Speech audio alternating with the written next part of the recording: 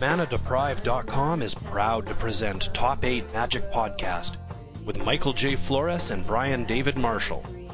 Brought to your ears thanks to FaceToFaceGames.com. I'm on the recorder for the first time in, a month. Hey everybody, Brian David Marshall here with Michael J. Flores, Top 8 Magic. And we're in front of our old spot. Maybe we were just waiting for the weather to be gorgeous out. It's been gorgeous for weeks. Is that true? I haven't been out. That's not true. It's true.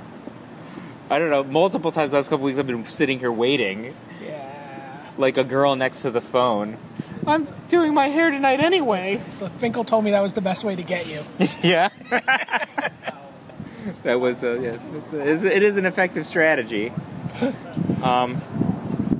So, I guess that's it. Yep. Bye. Bye. Actually, what I wanted to talk about was so we are. Well, you want to talk about conspiracies, right?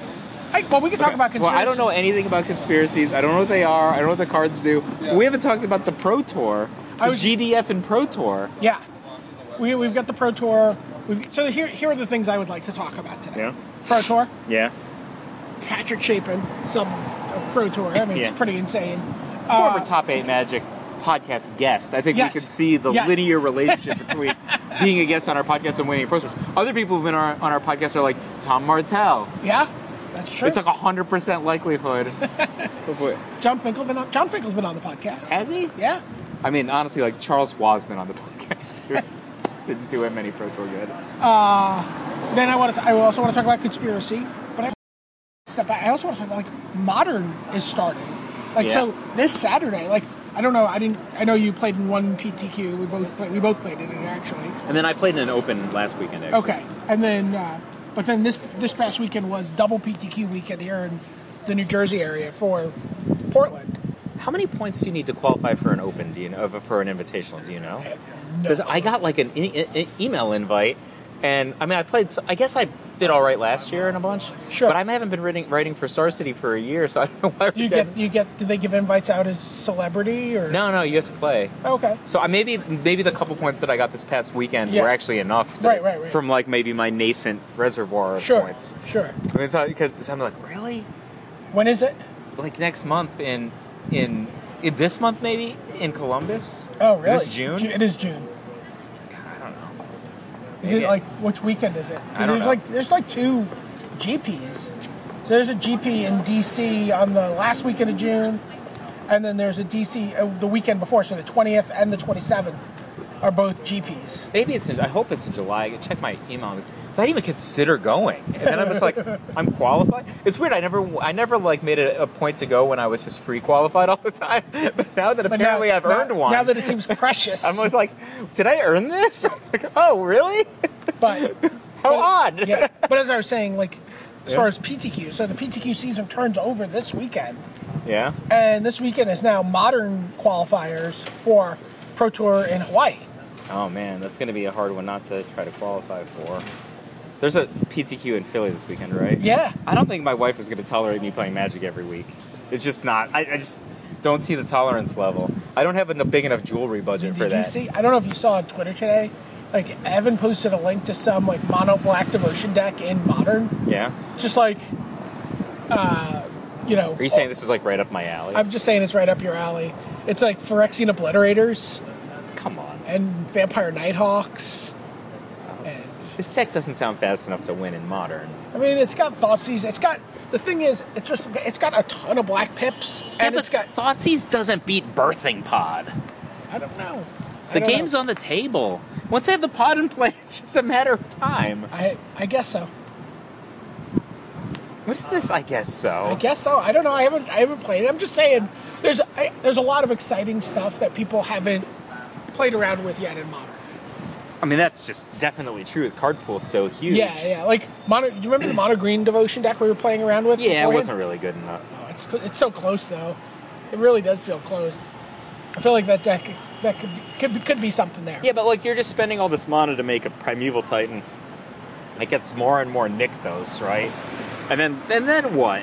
Well, the other idiot just makes you have Infinity Malerias or something. You Genesis Wave into Craterhoof Behemoth. How long does that take? I don't know, turn 3. I did Bullshit. it on. I've done it on Bullshit, turn third 3. I've done it on turn 3. Fine, I believe you. Greater regularity, that on turn 3, or Wall of Omens into oh, look, the 9th card I drew thanks to Wall of Omens was a Deceiver Exarch. Yeah. Well, that was certainly a clever Craterhoof Behemoth deck you had there. Oh, That's true.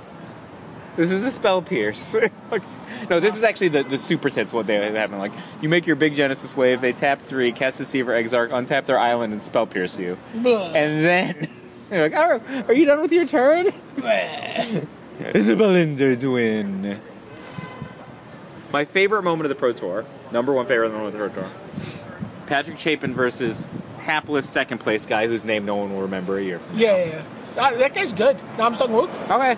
He's good. He won a GP earlier. I'm saying nobody's going to remember his name a year from now. All right, we'll see. I mean, how many second place players do his name there now?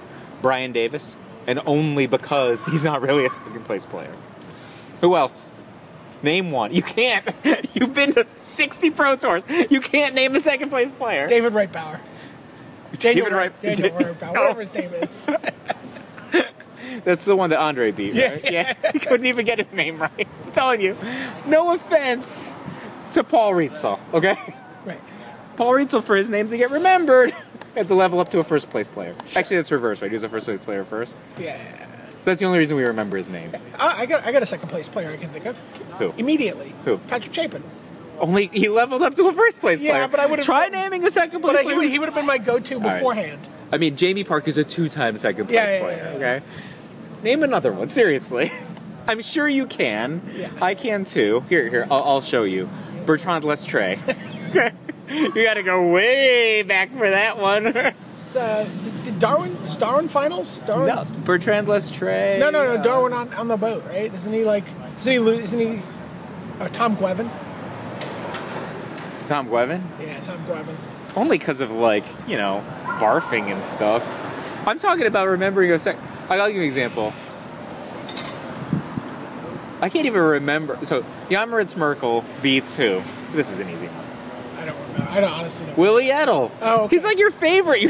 Jan Moritz. I was thinking of the kid who won with the mono Brian deck. can't even remember his favorite players who are in second place. This is pathetic. I forgot. I didn't think you were talking about Jan-Moritz Merkel. I thought you were talking about the French kid who won in Valencia. Oh, with the Chapin's Rares deck or with whatever. The rare deck, like the 2 counterbalance deck. Yeah. I don't remember that kid's name. Merkel, I would have remembered. I didn't even remember that kid's name. First place players don't even remember their name. All right, I'll give you one. Who did Dave Price beat to win his? Dave Price beat.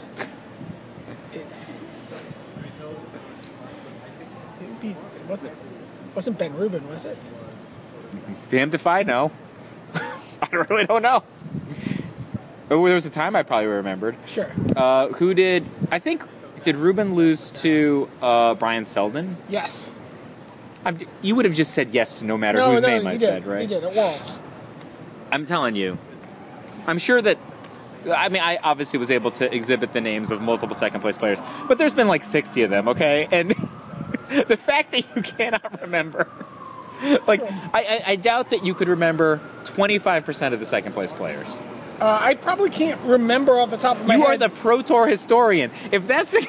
You're the number one guy I probably can't, of knowing the Pro Tour. I can't with a spreadsheet.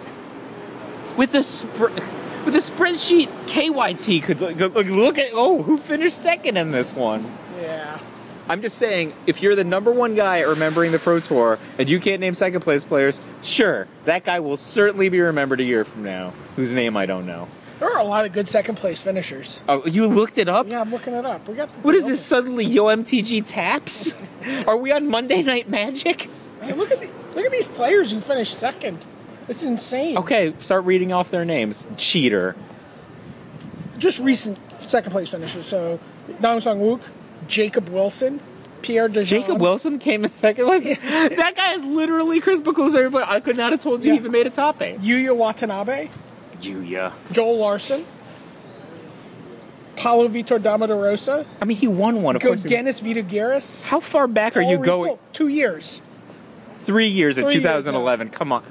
Go Dennis Vitogaris. Oh, no, only 2 years. Shut up, you liar. It's 2011. Good Dennis Udagiris is 2012. He came in second? Yes. To Alexander Hayne? Yes. Oh, shit, that was a good top 8. Yeah, that was a good top Wow, that was a good top 8. 8. Josh Utter-Layton, Richard Bland. You mispronounced his last name. It's Josh Utter Beatings. Yes. I mean, second place is, like, he gets to second place in the Pro Tour. It's pretty I just want to point something out. I picked Go Dennis for my fantasy draft of that Pro Tour, and he lives across the street from me, and I did not remember that he was in second place. And I picked him for my fantasy draft that Pro Tour. I'm telling you, nobody remembers second place.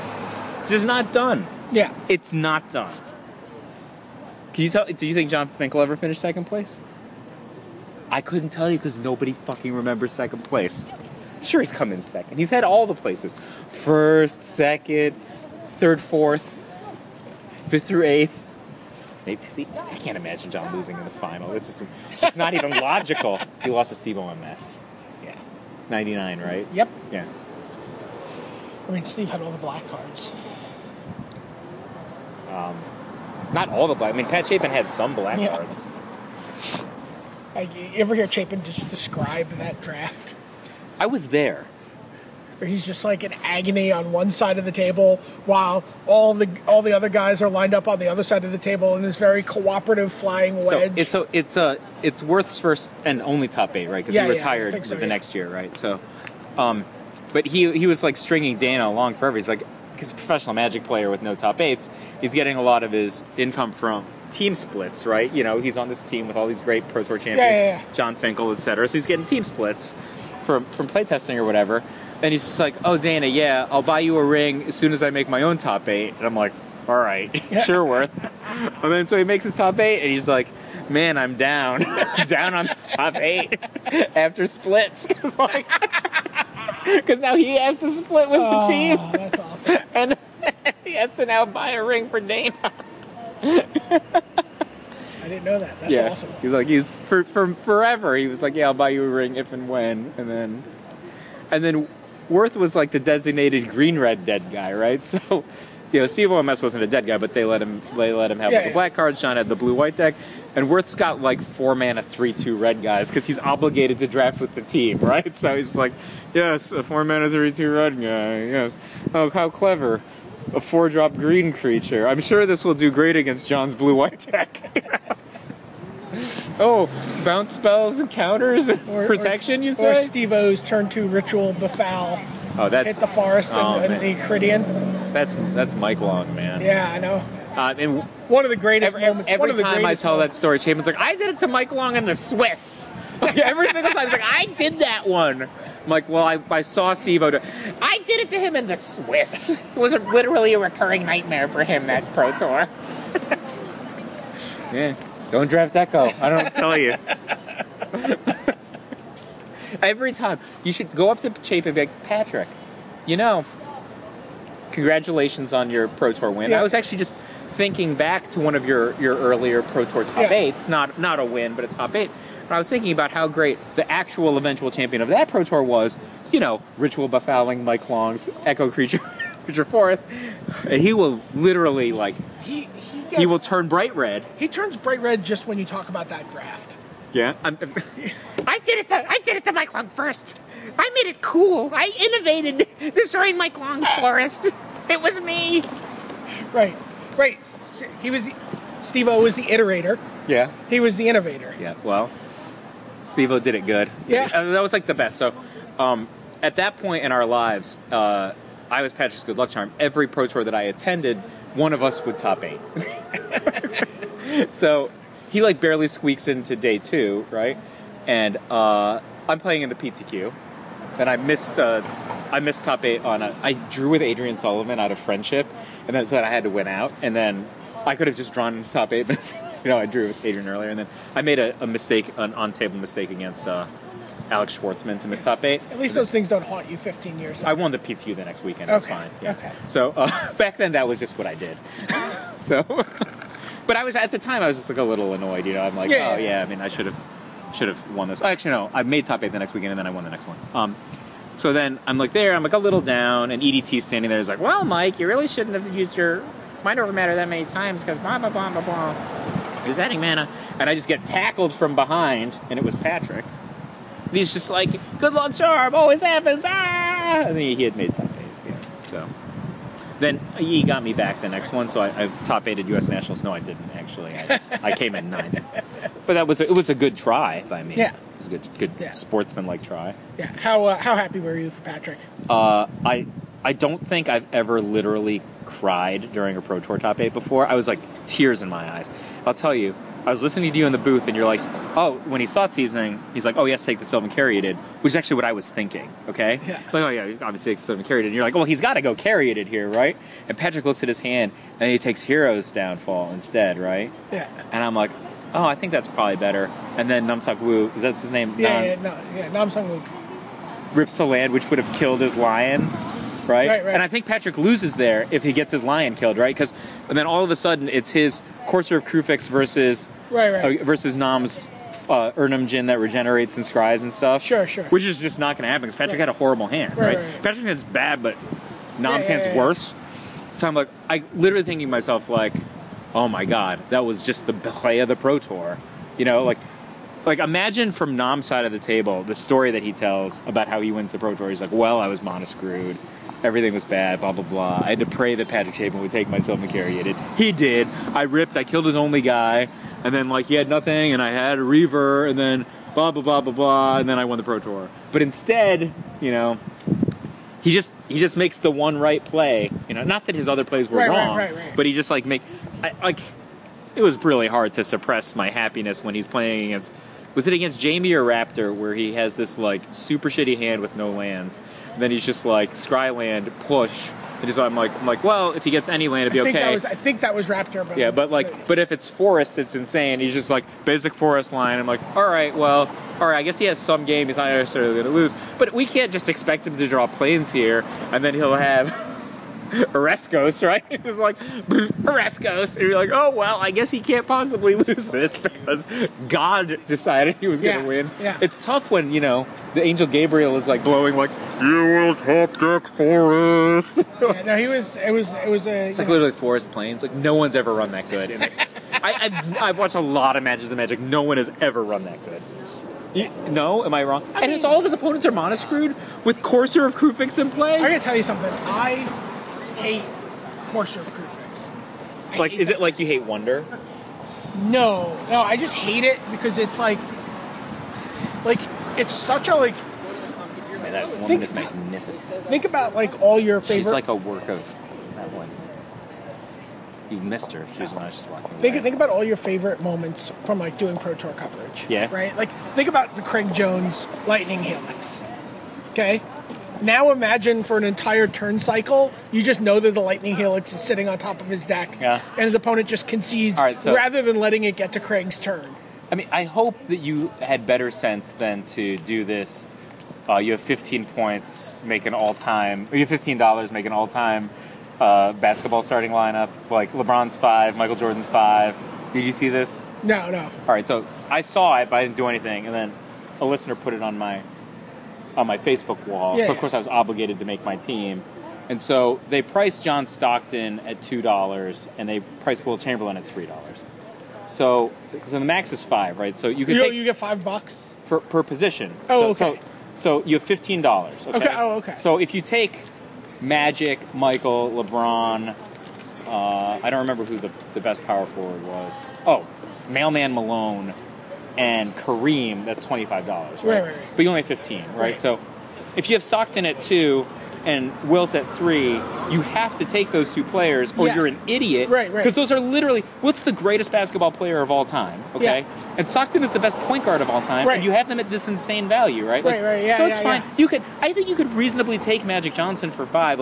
If you're Landy Ho thinks Magic Johnson's the best point guard of all time. He's not. Okay, John Stockton at 40 years old is better than almost any player. Is this going to tie back to Courser of Kruphix? Yes, in a second it really will. Right, okay, so, but you could take Isaiah Thomas at $1 or whatever, right? Yeah. But no one ever would, right? Yeah. Almost any configuration is better because Isaiah Thomas isn't very good. He had a good season, and then he's remembered for blah blah. He actually was never really that good, despite the fact that the Detroit won 2 titles. He was this inefficient volume scorer. Okay, so. The problem is, if you commit $5, you only have 10 left.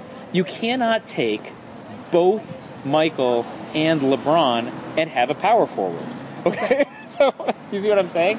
But I think that the first step in the idiot test is, do you take Wilt and Stockton? The answer is you have to.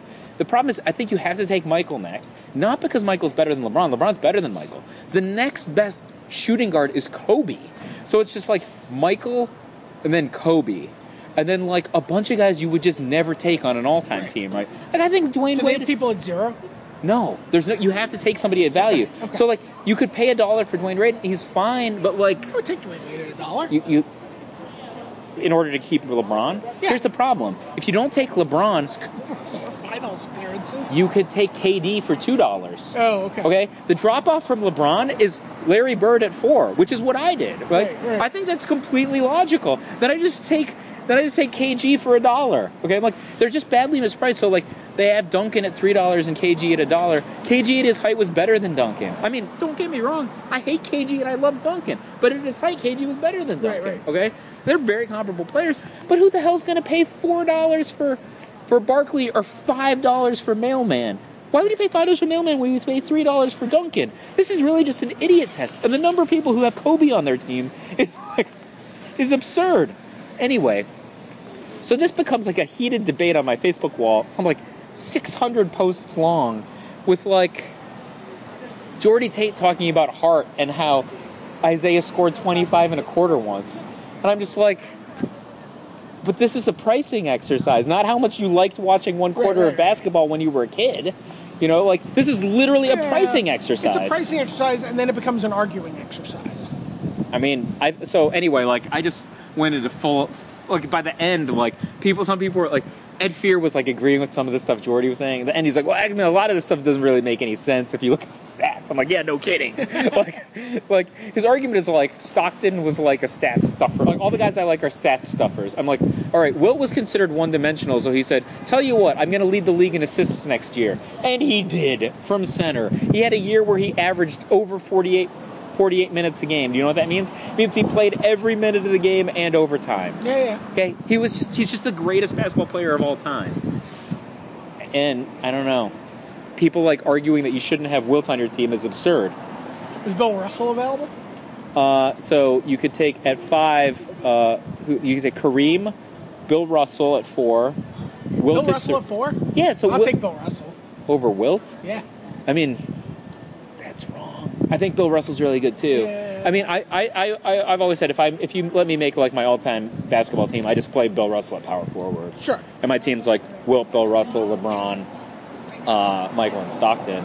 I got pretty close to the best possible team, right? But the problem is you literally can't take both LeBron and Michael. And so I think you have to compromise on LeBron because the next best player is Bird. He's still very good. Can't you take LeBron and Michael and then just pad out with 1s and 2s? Like, at power forward you can because like Durant's really good. You know, I mean, sorry, not Durant. KG's really good. That's fine. He only costs 1. I mean, but like I don't know. Like you're talking about the best player at their position of all time. Sure. Right? I mean, some people would actually say that but I'm saying, Bird is better than LeBron. He's not. LeBron carried his team right to the finals with nobody. I mean, Bird did 4 finals appearances in a row too. Sure. But I'm saying but if you go LeBron, I mean, LeBron's East is. If you go LeBron, like Jordan, a 39-win team makes the playoffs in the freaking East. Jordan, yeah. Then you should be able to just Dirk Nowitzki your way into. Yeah, I mean. So you take LeBron Jordan, you have 5 points to go. Like you still take Stockton at 2, right? So that's 12 points. You have 3 points for the others. You could take Olajuwon for a point, and then. Yeah, I mean. And then like first of all, like whatever players you pick there, as long as they're sort of good enough to be in this like mix. Other than the Jordan and LeBron are just going to make them better. No, the bigs are all awesome, right? The worst center is Olajuwon. The worst power forward is KG. It's like I thought that KG at 1 was a no-brainer, right? Yeah. You're like, but you only have. If you give me 16 points, my team is freaking insane. You just want to go over the plate cap. Just one. You just want to like. At 16 points, I could have. Poker off it up. I'm just like, my team is Wilt, Stockton, LeBron, Michael, and KG. But LeBron to Bird isn't that bad, right? That's still an insane team. Okay, so how does this tie back to Corsair Crew Oh, Fix? the way it ties back to Corsair Crew Fix, it's just like this isn't math. This is just like Sure. your level of excitement. You know, you're like, Sure, You're sure, Jordy with but Isaiah kicked off 25 points in a quarter once. His argument was, look, my team against your team, your Stockton can't play defense, and I'm just going to score 20 a quarter with my Isaiah. I'm like, are you insane? Stockton is the all-time leader in assists. I'm sorry, all-time leader in steals. And Isaiah consistently led the league in turnovers. I'm not sure that you could get the ball up the floor. Kicked off 25 points once. Like, I don't know what to tell you. Yeah, that's a true statement. Do you see what I'm saying with Corsair Crew Fix? Yeah, I accept the fact that it's just going to be around in standard for the next year. Plus. Maybe. Yeah. It's And a good then, card. you may see it. I mean, do people play it in Modern? Have we seen it in Modern? I tried a deck with it, but didn't go anywhere. Because I think that you have to play powerful, explosive decks in Modern. Yeah. Like, at least, like, if your deck isn't, like, a combo deck, like, at least you got to be able to kick off a Sphinx's Revelation or something. Like, I don't think, like, Trishy decks get there anymore. Like, do people Jund still? Is that still a thing? I think people will always Jund. I mean, does it win?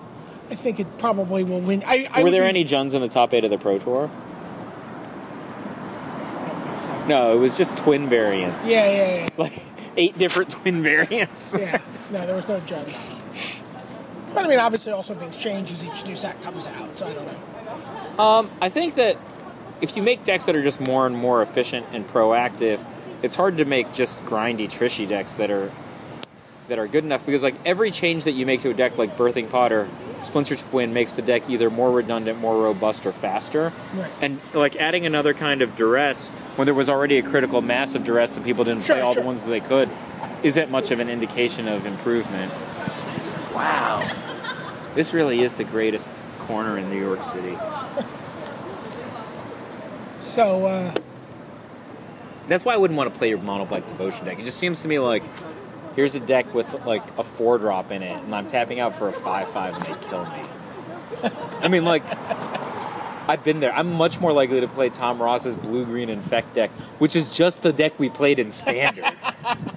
Actually, we could Rancor though. Yeah, Think, listen to Ralph Rancor. yeah, it's pretty brutal. I think I could live with that. Yeah. Okay. I've been really wanting to. I really want to try building something with Strength from the Fallen for Modern. Is that the one that's a consolation card, and Yeah. then it counts the stuff in graveyard? Yeah, it counts creatures in graveyard. It gives plus X equal to the number of creatures in your graveyard to target creature whenever an enchantment comes into play. So when it comes into play, assuming you're building your deck correctly, it's like +6/+6, early on, right? Like, But I need to have like Satyr Wayfinders or whatever dumping stuff into my graveyard. I mean, we're playing Modern, right? We could be playing Hedron Crabs. We could be playing all the mulches and commune But with it's nature. just like, but I need to have like all these binning things and creatures just to be in the graveyard and enchantments.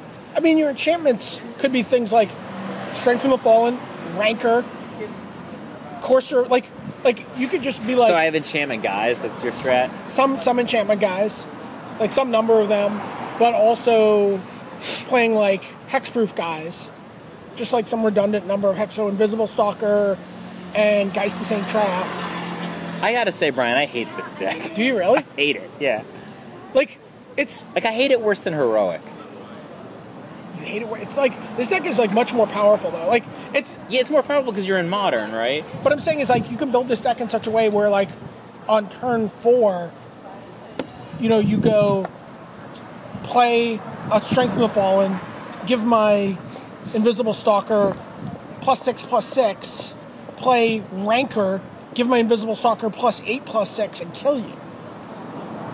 But I don't understand how your Strength of the Fallen's so powerful already. Like I had to do all this setup work. I could have just been attacking. I have a Hedron Crab. But like your Hedron Crab doesn't get along with your Invisible Stalker. Like those guys aren't friends. Sure they are. Your Hedron Crab, by the way, is not a defender. You can also attack with that guy. I'm not just rancoring with my Hedron Crab. I mean, just like this is just not gonna happen. I don't know. I'm going to try to make it happen. I'm going to build this deck for sure. I mean, like I understand the folly. We'll call it the folly of Golgari Grave Troll 2005. Sure. Okay. Oh my god, that was almost 10 years ago. Yeah.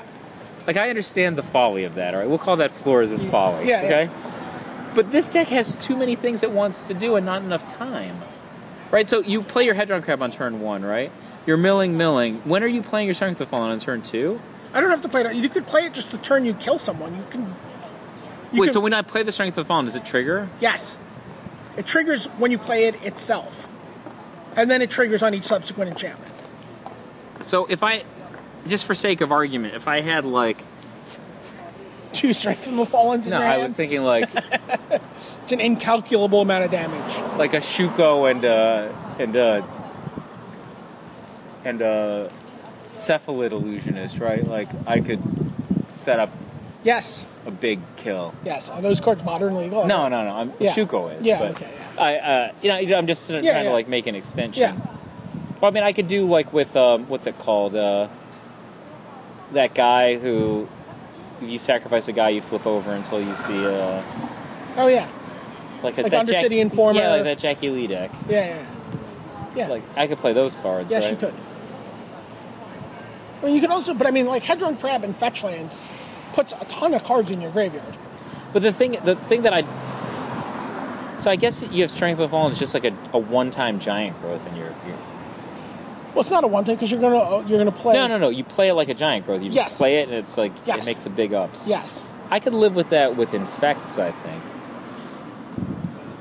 I hate this deck. I just really hate it. It's like same reason I hate Heroic, right? Like I was playing this guy playing Heroic last week. Strength of the Fallen, by the way, might actually be good in the blue-green Infect decks. Yeah. Like you just lose guys. Like people just like trade guys, and they're like, "I got to kill your guy." I don't think that there's much danger in not having your guy be lethal enough. I think the real problem is keeping your guy alive, right? If you can get your guy through the red zone, he's probably going to kill the opponent. That's Like, well, I needed 15 more Infect counters. Well, no, you didn't, actually. The 6 that you got this turn was enough. It's just whether or not you can keep your guys alive. Yeah. But yeah, so Tom Ross started 4 Viridian Corruptors. I guess they were good. I guess whatever guys say Infect on them, Sure. just play it. I mean, Corruptor's just good, though, right? I guess he kills a Birthing Pod, right? Yeah. But how do you get through? Distortion Strike, I guess. I guess. I just remember playing all kinds of garbage in there. It's funny. I was digging around for cards. I'm building a new Commander deck, and I was digging around for cards at the office today, and I found remnants of all of our, blue-green decks. Found like From the years, like Primeval Titans and Frost Titans just chilling together, and then with Birds of Paradise and Genesis Waves. So could there be like a Glistener Elves just hanging out with? Let's make a deck. Okay, it'll start with Werebear. Werebear, Aquamoeba. I found a Grizzly Fate. I'm like, Grizzly Werebear, Aquamoeba, Centaur, Chieftain, Grizzly Fate. Breakthrough. Oh man, Breakthrough. We'll make a blue-green deck of all the cast-offs. Did you see the new art for Breakthrough? There's a new Breakthrough? It's in Conspiracy? It's in Conspiracy. Can you tell me what Conspiracy is? Is it a set? Yeah. I'm not on Conspiracy Week, so I don't actually know what it is. It's a set? Like the next set? So Conspiracy is a special release set, sort of like the way the Commander product came out. Yeah. And the way it works is you draft it. You always draft. It is. You can use the cards in different ways, but the set is intended for multiplayer play for draft formats. So 8 players draft it. There are cards in the draft. Is it when you draft this? That when you draft this, reveal it and do something. So there's cards that basically interact with all aspects of playing the game. So there are cards that change the way you draft. There are cards that change the way you build a deck. There are cards that change, the way the cards that you have in play act and function. Like everything about it is just like it's certainly a casual format. It's intended to be like fun, but the cards are legal in Vintage and Legacy also. So you're saying there might be some good cards to look at? Yes. So let's look at some. Good cards. Okay. And it's super. It's super fun. Have you played it? I did. Yeah. I drafted Howling Wolves and Brainstorm. My favorite. How many deck. Howling Wolves? I had 4. Yeah. Yeah, and I had 4 Brainstorms and a Rayto Lantern. So, I'm just going to talk about, there's a bunch of old cards, Yeah. that are reprinted. We won't really talk about those. But, so there's, voting. Voting's this new thing. So, a card like Bravo's Representative, 2W for a 1/4. While voting, you get an additional vote. Your vote would count as 2. Well, and What the fuck So is this- voting? so this card probably not going to see playing constructed, but I kind of the voting cards, which is called Will of the Council, is the mechanic. Yeah. It's kind of interesting. You're going to just be perplexed this entire segment, aren't you? I told you I don't know anything All about right, conspiracies. So Council Guardian, Yeah. 5W, it's a 5/5, giant soldier, and it has Will of the Council. When Council Guardian enters the battlefield, starting with you, each player votes for blue, black, red, or green. Council Guardian gains protection from each color with the most votes or tied for the most votes. So if there were 4 of us sitting around playing, and we all named one color, then it would get protection from all those colors. And then I can, if I had a Broncos So if I just representative- said green, right? Everyone Yeah. should just say green. So Correct. But sometimes, when you're playing multiplayer Magic, sometimes you You wanna- want me to screw the other guy? Yeah, too. yeah. Sometimes you want to, make friends, send something in a different direction. I've never had so many hurt feelings as when I played group games of Magic back in the early 90s. Yeah, well, I would always get some idiot to gang up on my friend who had the rare cards, and he would be pissed at the end of every single game. I can't imagine you being anything less than utterly antagonistic in multiplayer. I'd be like, look, dude, we can't possibly beat him unless we work together. Right. He's like, what? I have a Sylvan library. But he's just going to draw too many Yeah. cards. We got to kill him. So this card's kind of interesting. 1 WW, sorcery, Council's Judgment. So this is another Will of the Council card. Starting with you, each player votes for a non-land permanent you don't control. Exile each permanent with the most votes or tied for the most votes. So heads up in Legacy, Give those guys a this is actually an answer to True Name Nemesis. Oh, because I could just name True Name Nemesis. Yes. Because you're not targeting it, So this is like a Vindicate. basically. What's a This is non-land just- Vindicate? Yeah, it's a non-land permanent that you don't control. So you could get an Oblivion Ring, you could get... That's an excellent card. Yeah, I mean, this actually deals with True Name Nemesis, right? I'm not misreading this card, Okay. right? Then there's Courier Hawk. Yeah, well, we don't need to talk about Courier Hawk. So, I mean, I think this is on my short list of You cards. seem to that- be going back to Courier. I'm not. Custody Soulbinders, 3W, Human Cleric, 0/0. When it enters the battlefield, put X +1/+1 counters on it, where X is the number of other creatures you control. Where X is the number of other creatures on the battlefield. And then you can remove a counter to put a 1/1 spirit creature token flying into play for 3 mana.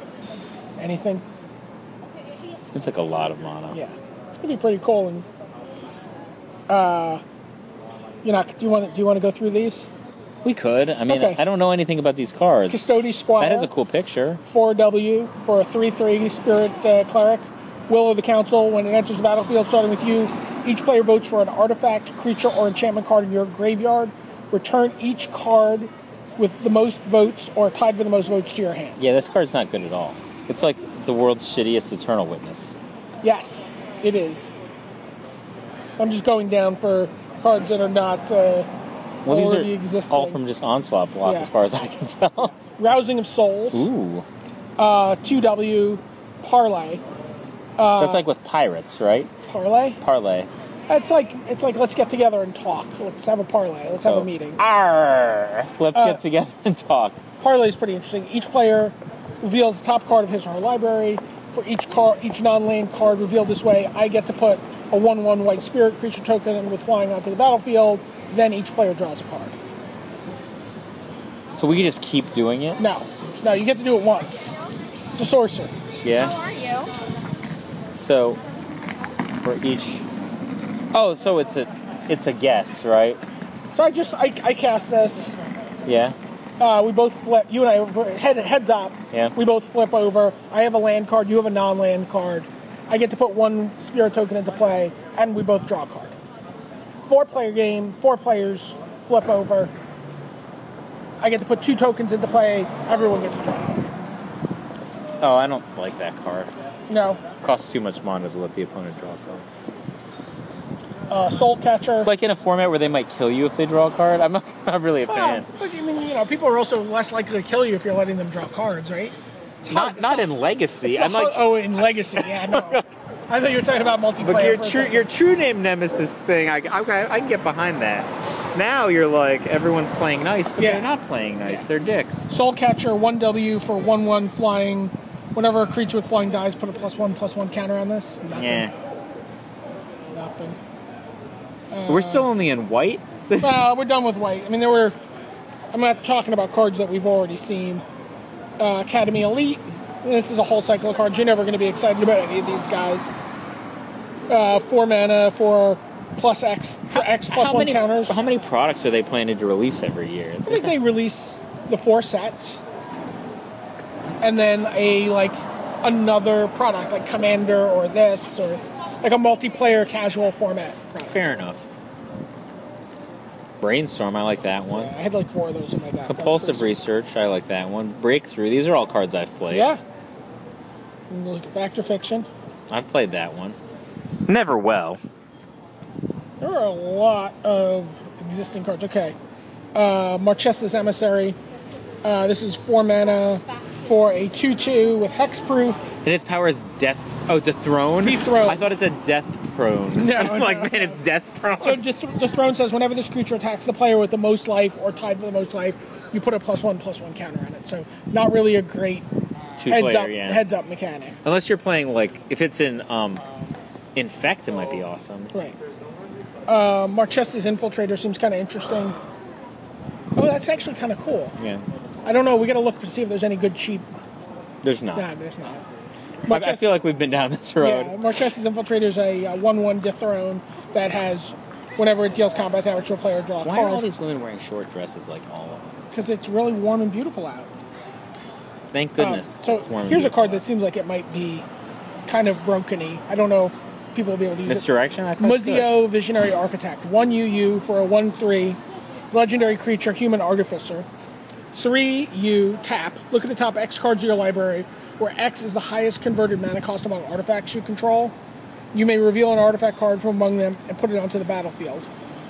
Put the rest on the bottom of your library in any order. So I can get any artifact based on how many artifacts I have. Is that right? It's the converted mana cost of the highest converted mana cost of an artifact. So, for example, if you had a Mirror Enforcer in play, That's 7? and you activate it, right, you'd get to look 7 deep and then just put any artifact among Yeah, them so into play. let's say I only have a Sensei's Divining Top. Can I just put a Blightsteel Colossus into play if it's my top card? Yes. I feel like that card is not Yes. good enough, but it's incredibly powerful. Right, it's 4 mana to activate. So the thing is, in Legacy, decks that can get a burst of 7 mana with requisite amount of artifacts in play will have some much more efficient way to win the game than this. That's the way I'd look at it. And nobody's going to let you have your 3/4. I mean, you're literally here's 3 mana for my 1/3 guy. Here's 4 mana for his activation with enough artifacts in play that it actually does something interesting. Yeah. There's a 0% chance of that going off in a competitive game. Yeah. So I like it a lot. In theory. I mean, if this card costs you or something, it would be the best card ever. I guarantee you that this card is going to be a nightmare card in Commander. People are just going to build their decks around this guy. The mono blue decks with this. Is he a legend? He's a legend, yeah. Well, you can only play 1 artifact land, right? Yeah, but the artifact land has a converted mana cost of 0, so. Isn't it number of artifacts? No. It's you get highest. Yeah. you get to look at X equals, or you get to look at a cost where cards where X is equal to the cost. So if I have a Blightsteel Colossus, I look at 13. Yeah. Well, I mean, we're starting with me having a Blightsteel. Yes. But I mean, you're this is very tinkery, right? This is a card that's really clearly violating the rules of Magic. A powerful card, yeah. Every time I go to a big tournament, people are playing Commander. I always want to make a Commander deck, and I never You can borrow one of mine. Where you going? You'll like my blue-green deck. You draw so many cards. do. Yeah, I like doing that. Plead for Power. This is an interesting card to me. 3U for sorcery. Will of the Council. So again, this is one of those weird cards when it's a 2-player card. It's going to be the vote's always going to be tied. Yeah. Starting with you, each player votes for time or knowledge. If time gets more votes, take an extra turn after this one. If knowledge gets more votes or the vote is tied, draw 3 cards. Well, I'm starting with me. Yes. So I say time, you're just going to say time, right? If I say time, So it's me. I go time. I'll say time. No, wouldn't you say knowledge and then I draw 3 cards? Would you want me to take an extra turn? I don't want you to take an extra turn. You don't. You'd rather have me draw 3 cards. This is like pretty bad for me, right? I'd much rather have you draw 3 cards for 4 mana than take an extra turn. Okay. Right? Like, I think that if you had a card that was just 4 mana, take an extra turn, it would be a 4 of in everybody's deck in some formats, right? But 4 mana to draw 3 cards is no big deal. Right. That's just what people do. Not playable? I think it's playable. I mean, wait, so if the vote is tied, then you draw 3 cards. Correct. But if I say time, you get an extra turn. Yes. If you don't have a creature, I might say time. That's kind of, I mean... If you say knowledge, doesn't matter what I say, you always draw 3 cards, right? Correct. You can always draw 3 cards with this if you really want to. I actually think it's an incredibly interesting card. Yeah. It's an opportunity for your opponent to also play incorrectly, right? Yeah. I mean, I wonder, like, because Time Warp has been a playable card in many formats for 1 more mana, right? Right. And so, like, the weird thing happens, like, if suddenly that white card, Braga's whatever, where you get an extra vote, the 1/4 creature where you get an extra vote, like, suddenly you can do some weird things. So let's think about this for a second. If you think about, like,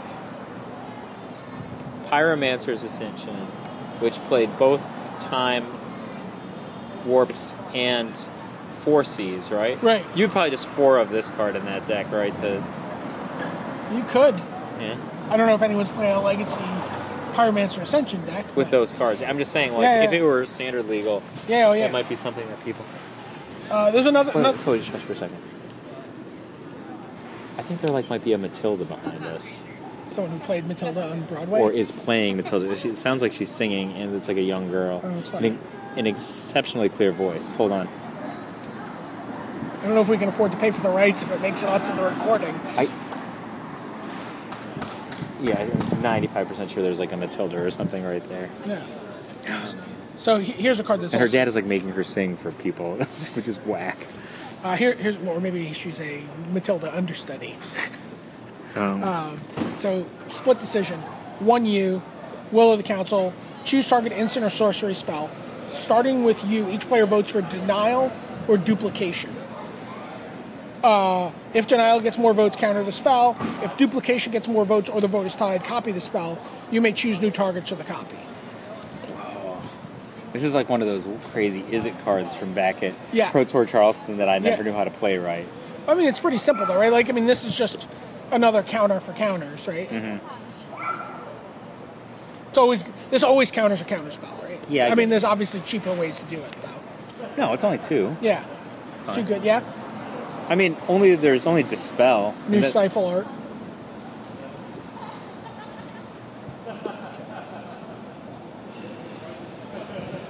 Don't worry, we won't talk about the conspiracies and that kind of stuff, because that's going to be a little... All right, here's another one. Bite of the Black Rose, Will of the Council. Starting with you, each player votes for sickness or psychosis. I would vote for psychosis. Okay. If sickness gets more votes, creatures your opponents control get -2/-2 until end of turn. If psychosis gets more votes or the vote is tied, each opponent discards 2 cards. I would vote for sickness. Probably not playable. I'm trying to see if there's... That card is, like, too crappy. Like, if I have, like, a Geist of St. Traft and then I'm just like, yo, psychosis, then I'm just discarding cards. I might not even have any cards, right? Well, you're not going to discard anything. No, like... That's another one of our favorite cards. Skeletal Scrying, Small Pots, Siphon Soul. I would game Tragic that Slip. one. Tragic Slip's a good man. Tyrant's Choice. So 2 mana. This is 1B. Starting with you, each player votes for death or torture. If death gets more votes, each opponent sacrifices a creature. If torture gets more votes or the vote is tied, each opponent loses 4 life. I like edicts that, make the creature die. So red, looking through. Boldwind Intimidator, cowards can't block warriors. People get... Still they can't? They still can't. It's been years they still can't block. Enraged Evolutionary is just a 2/1 Death Throne guy. Let's see, Genzu's Rebuttal. Do they have Hitotsugu second, right? No. They have Heartless Hitotsugu. Yeah, you would think. Grenzu's rebuttal, put a 4/4 red ogre creature token onto the battlefield. Starting with you, each player chooses an artifact, a creature, and a land from among the permanents controlled by the player to his or her left. Destroy each permanent chosen this way. Including me? Well, that would include you, yeah. For 6 mana. Oh, like the more players, the better this is, right? Yeah. But if it's like a 2-player game, Yeah. I just like has a 6 mana stone rain. You just screw people up in a match on either side of you at a tournament. Player to my left, he's playing there. Mission team. I'm just looking for cards that are relevant to Oh man. Scourge of the Throne. Oh, I like that art. So this is a 5/5 dragon with flying. Whenever Scourge of the Throne attacks for the first time each turn, if it's attacking the player with the most life or tied with the most life, untap all attacking creatures. After this phase, there's an additional combat. So this is like Aurelia? Kind of, yeah. Yeah. What about Power of Fire? That looks like a good art. That's our existing card already. Look good. Yeah, it's an enchant creature. It turns a creature into its sim. You've seen it before. Sulfuric Vortex.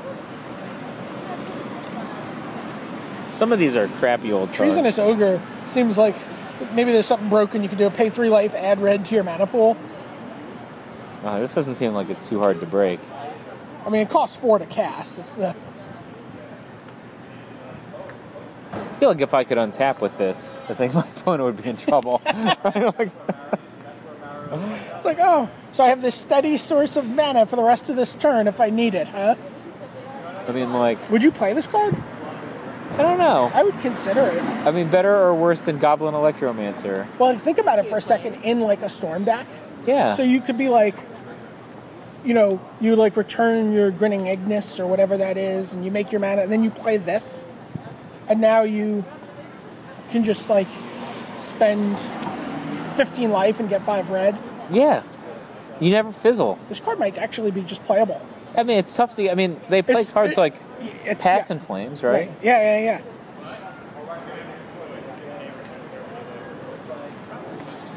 Green. Lots of Elven Guides back. Not back, but, you know, new art. Exploration. A lot of favorites. Howling Wolf. Speaking of favorites. Hydra Omnivore. I've always loved Lead the Stampede.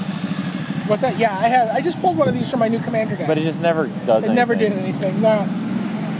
Hydra Omnivore is a card that does actual nothing in head-to-head, but it's pretty cool in multiplayer. Alright, so it's 6 for an 8/8. Right. Whenever Hydra Omnivore deals combat damage to opponent, it deals that much damage to each other opponent. But Also, just literal nothing. Yeah, literal nothing in head-to-head.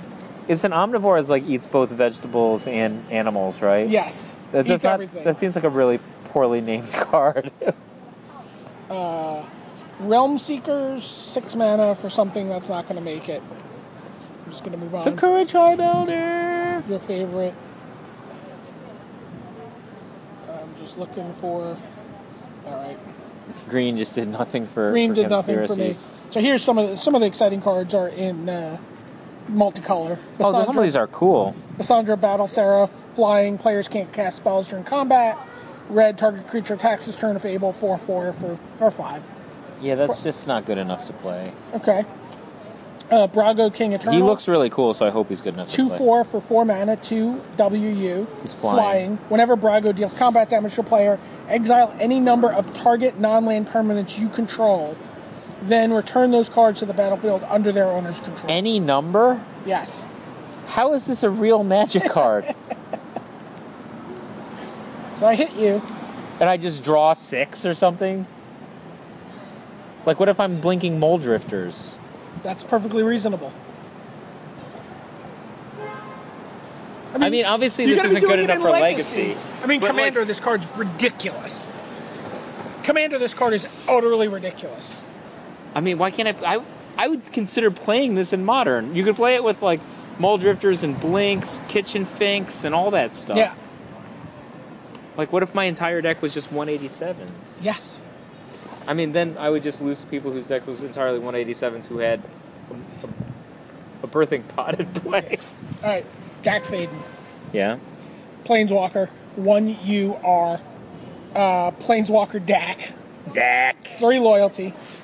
+1, target player draws 2 cards, then discards 2 cards. It's not the worst. Not the worst. Doesn't defend itself, but -2, gain control of target artifact. It's okay. -6, you get an emblem with whenever you cast a spell that targets one or more permanents, gain control of those permanents. What a terrible You think this is ultimate. terrible? Yeah. Ah. Just terrible. Like, I'm already spending cards to do this. Right. It's just horrible. What, you disagree? It doesn't defend itself. No. Just compare it to any 3 mana. Just gaining control of an artifact is pretty good. All I right. guess. Well, if your opponent's playing artifacts, I guess. Yeah. Like, what if your opponent's not playing artifacts? Like, what if you do it to a Batter Skull and they, like, blink it? I mean, like, or return its Maybe, hand or can whatever. you get them tapped while they're tapped out? Of course you can sometimes. Woo! I mean, like, I don't know.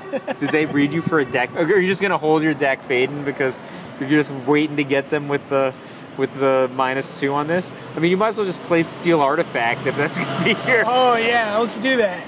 It's just, like, the worst. Yeah, I don't really understand the ultimate too much. Yeah, it's bad. Like, what spells... like, the problem is, like, the spells that I'm playing that are going to target a permanent Or you usually say, are like, generally going to be destroy things the to kill it, tournament. steal it, or bounce it. Yeah, it's bad. Yeah, no, I don't care for that. I mean, like, let's say, for example, you're, like, vapor snagging something, right? All right, you gain control of it and now take 1. It's horrible. Dax duplicate. 2, you Dax are... Duplicate doesn't even look anything like Dax. Dax over here. He's making a duplicate. You may have Dax duplicate enter the battlefield as a copy of any creature on the battlefield, except it gains haste and dethrone. Well, that's awesome. It's like the best clone ever, right? Yeah. Yes, it's really good. Well, his duplicate is way better than him. Death Reap Ritual. I think this is a reprint, actually. I don't know. Alright, Demir Doppelganger, Edric. Extract from Darkness. 3 UB. Sorcery. Each player puts the top 2 cards of his or her library into his or her graveyard. Then put a creature card from a graveyard onto the battlefield under your control. Each player puts the top 2 cards of his or her library into his or her graveyard, then put a creature card from a graveyard on. So it might not have to be that, right? Like, you might already just have just a sweet guy. Yes. So this is just basically a Unburial Rights for 1 more. But it's also a reanimate, actually, because you can hit your opponent's Yeah, creatures. so, but sometimes you can get something super sweet, Yeah, right? yeah. Yeah, it seems like okay. But 5 mana, probably not. I'd say it seems okay. Yeah. I mean, nobody spends 5 mana to reanimate in Legacy. Right. Flame Right. RW for a 1/1 that 1 tap, put a construct artifact creature with Defender onto the battlefield. Tap, sacrifice a creature with a Defender to deal 1 damage to target creature or player. Man, that seemed like so exciting with all that text and then all its abilities. And then it just like let me down. It wasn't exciting at all. Yeah. This card, actually, I think Grenzo Dungeon Warden is pretty interesting. XBR. Again, my interesting is also a lot of times going to be Commander. Yeah. Which is going to be less Do interesting. you really for play that much Commander? Yeah, I play a fair amount. All right. I have 2 decks with me right now. We could game. We could game. Grenzo Dungeon Warden. Grenzo enters the battlefield with X +1/+1 counters on it. 2 mana. Put the bottom card of your library into your graveyard. If it's a creature card with power less than or equal to Grenzo's power, put it onto the battlefield. 2 mana, not tap. That's a very powerful ability. So, put the bottom card of your library into the graveyard. If it's a creature card, power less. Equal or less? So you could just... Can he just be for 2? He could be for 2, And then you just play a deck of all 2s? Yes. And you just never big. It doesn't even matter. I mean, Correct. sometimes you just make him big if you want, Sure. but like, he just always hits. Right.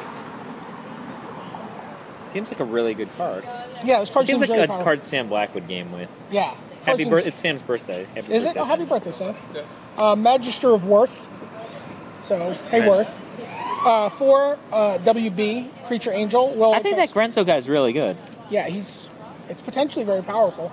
But the only problem is these are just like not played in real formats, right? I Like mean, Commander's a real format, dude. not competitive. Like you can play whatever you want, no one will judge you. Okay, like I sat there and watched people play Commander. One dude's got like Wasteland and Ancestral Recall, and the other dude's got like, you know, Carews or something, and then they're just like both sitting there having a happy game, and it takes. I guarantee you, and one guy with the Carews was not having a happy game if he got wastelanded. Let me tell you something. And it takes 40 minutes for the guy with the Carews to lose. Okay, but it was just never in doubt, right? The other guy's like sitting there gaining life with his commander. That if he's in any zone, you're gaining life, and he's got all kinds of text. And the other guys, I mean, I've seen people with their like commander that. Is it too much to ask? By the way, speaking of Magister Worth, for someone to put Teferi's response in the goddamn Magic Online cube. Why? Can you imagine when someone reanimates their frickin' Terastodon and targets one of your lands, and then you're like, Teferi's response, blow your stupid Terastodon up, draw 2 cards, don't lose my land? I mean, I don't know. Is it really that big a deal to you? Yeah. I mean, I play a lot of Rishadan Ports, Wastelands, Strip Mines, Goblin Rune Blasters. I don't think I've ever cut a Ravenous Baboons. I think it's been in my deck. Darwin Castle's always in my deck. Teferi's response would be awesome against all of these cards. You're making me so sad. I didn't play a single cube last round because I was prepping for that PTQ. You know, cube's going on right now, right? Are you kidding me? No. Right now? Right now. How do I not know this stuff? Are you kidding? No. Is it a new season? I have like a ton of points from when I put that pizza cube. Yes. It's the same season. Whatever it is, I don't know. Are you shitting me? No. How do I not know this stuff? I don't know. You have one more day, I think. Are you one day? I think so. I think it stops tomorrow. How is it like this? Oh, to Wednesday. So you have 2 days. How do I not know these things? I don't know. I log into Magic Online. It doesn't tell me to cube. Do you look in the drafts? No. Well, you gotta look in drafts. It'll tell you cube. I swear. God, I'm not going to go to the gym if I cube. Marchesa the Black Rose. We didn't even learn what Magister of Worth does. Sorry. When Magister of Worth enters the battlefield, starting with you, each player votes for Grace or Condemnation. Oh, man, that's terrible. If Grace gets more votes, each player returns each creature card from his or her graveyard to the battlefield. If Condemnation gets more votes or is tied, destroy all creatures other than Magister of Worth. Well, at least you get to keep the Magister. Ken Nagel thought that one through, I guess. Like, why don't we just all name Domination? This card's really good. Like, if you could cheat it into play or something like that. I mean, I guess Wrath guys are okay. No one ever gamed a Desolation Giant. Yeah, that's true. That's like a Wrath guy. True. People only play, like, Angel of Grace or whatever in unfair decks. Right. I mean, you just always say Grace if you play this, right? You're like, Grace, all my guys are coming back, right? No. I mean, the problem is if they want Grace to hit, there's probably something worse happening to you than, your Goblin Rune Blaster coming back with no kicker. Marchesa the Black Rose, 1, and then Grixis, legendary creature, dethrone. Other creatures you control have dethrone. Not so great, heads up. Whenever a creature you control with a +1/+1 counter on it dies, return that card to the battlefield under your control at the beginning of the next end step. That's really powerful. That is pretty powerful. I mean, like, we say stuff like that's really powerful, but it's attached to some shitty creature. It's not really that powerful. Mirari's Wake, Mortified, Deed. These are like this card was all insane. the grindy favorites. This was my first pick in the Conspiracy draft. Selvala Explorer Returned, 1 GW for 2/4. Who does that look like? That looks like Mina Murray in League of Extraordinary Gentlemen. Maybe, yeah. Each player reveals the top card of his or her library. For each non-land revealed this way, add green to your mana pool. And you gain 1 life, and then each player draws a card. Oh, I don't like this card. You don't like that card? I don't like cards that their defining feature is sharing. I don't like that. What is this creature? Spirit Miser. And then finally Woodvine Elemental. I love Spirit Miser. It's like one of my all-time favorite cards. Most of the artifacts are weird cards. You were asking like what the set does. So Deal Broker, for example, is a 3-mana 2/3. Draft Deal Broker face up, so it changes the rules of drafting. Immediately after the draft, you may reveal a card from your card pool. Right? What drafter hasn't wanted to do this? You may reveal a card from your card pool. Each other player may offer you 1 card in his or her card pool in exchange for that card. You may accept any one offer. So it's like you first picked like Dak Faden, but you're not red-blue. Yeah. You're like, all right, what are my offers for Dak Faden? You get to ask the other 7 people at the draft table. Like, anybody want that? Like, anyone's deck going to be better You with don't Dak have to Faden? take that, right? You don't have to take the deal. You can take any one deal. Oh, but only the guy who gets deal broker gets to do the deal. Then. Correct. Oh, he's like a blank in Scrabble, right? Yeah, this card's awesome. And he's still like a 2-3 for 3. He's a 2/3, and then he also has draw a card, then discard a card. He's actually very good at draft. Yes, I would first pick this. I got deal broker. What do I have for deal broker? He would always make the cut in your deck unlimited, Right. though. So then there's cards like Lore Seeker. 2 mana for a 2/2. Reveal Lore Seeker as you draft it. After you draft Lore Seeker, you may add a booster pack to the draft. You just get one booster. Yeah. I mean, this is like really, ideally, this is a cube card. Why? Like, in cube, it's just kind of awesome, right? You just get to throw an extra pack of cube into the draft. So, The girl in the blue dress is not very tall, but she had an unbelievable figure. I mean, like, unbelievable. But anyway, so And that's... today, that's like Yeah. saying that's a statement. Yeah. This is a terrible day to have been staring at on iPad. I got to tell you, Yeah, well, you did it wrong. Have you not learned? We've been doing this for years. I mean, I was here about a half hour before you were. All right. I guess you win. So is this a set you would ever play? Would you like play multiplayer, 4-player draft? I mean, I would certainly think about it before saying no. But ultimately, Yeah, probably not. I mean, like, if I'm just going to play games for fun without any right, you'll just draft red Any- in cube. anything attached to it, I'll either draft Red and Cube or just play Infinity Blade or something. Problem is they had like a new Infinity Blade release. I've just been like grinding so much Infinity Blade. My wife is just like, why do you play that game? I don't know. My guys are so high level. They have such good items. You know, I have a lightsaber, like a max level lightsaber with like, you know, all kinds of crazy gems in it. Yeah. They get nothing out of it. And yet I can't put down the damn iPad. Okay. So I have to ask you, just changing the subject. X-Men Days of Future Past. Bomb, M80, or Sparkler? Top 3 superhero movies of all time. Yeah, I'm with you. It's not as good as Winter Soldier, but it's still really good. Yeah, it's like What kind of year is it that X-Men Days of Future Past is probably going to end up being the 3rd best superhero movie that Marvel puts out?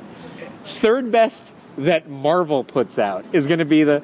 And I mean, because I think Winter Soldier is a contender for number 1 of all time. I love Winter. I've seen it twice. I love it.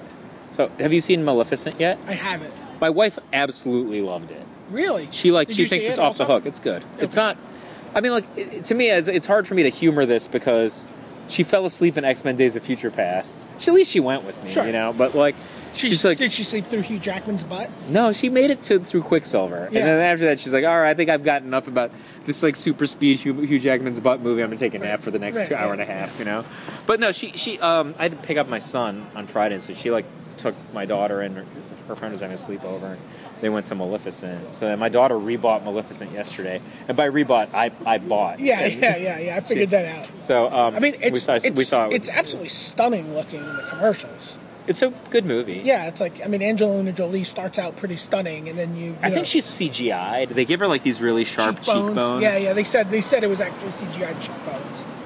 It's a good movie. Like it could have gone a lot of ways. Not in terms of like being a bad movie or a good movie. Right. Because I think that like most of the different universes that lay out, it's a Right. good movie. But it could have been like she's the evilest villain of all time on screen. You know? Right. Like, that's one way They could make her more sympathetic, right? It's I can't really say very much Okay. without I will see it. Spoiling it I will too see it on a plane, I assume, at some point. my macro would basically be it's a general affirmation of most things that I believe. Right. Which is actually kind of cool. Yeah. I like.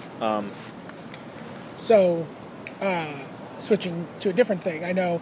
So Mad Men's wrapped up for the next however long. Did you like the finale? I did. I liked it too. I really liked it. I was really So, happy with it. what is Roger Sterling's motivation? Do you think?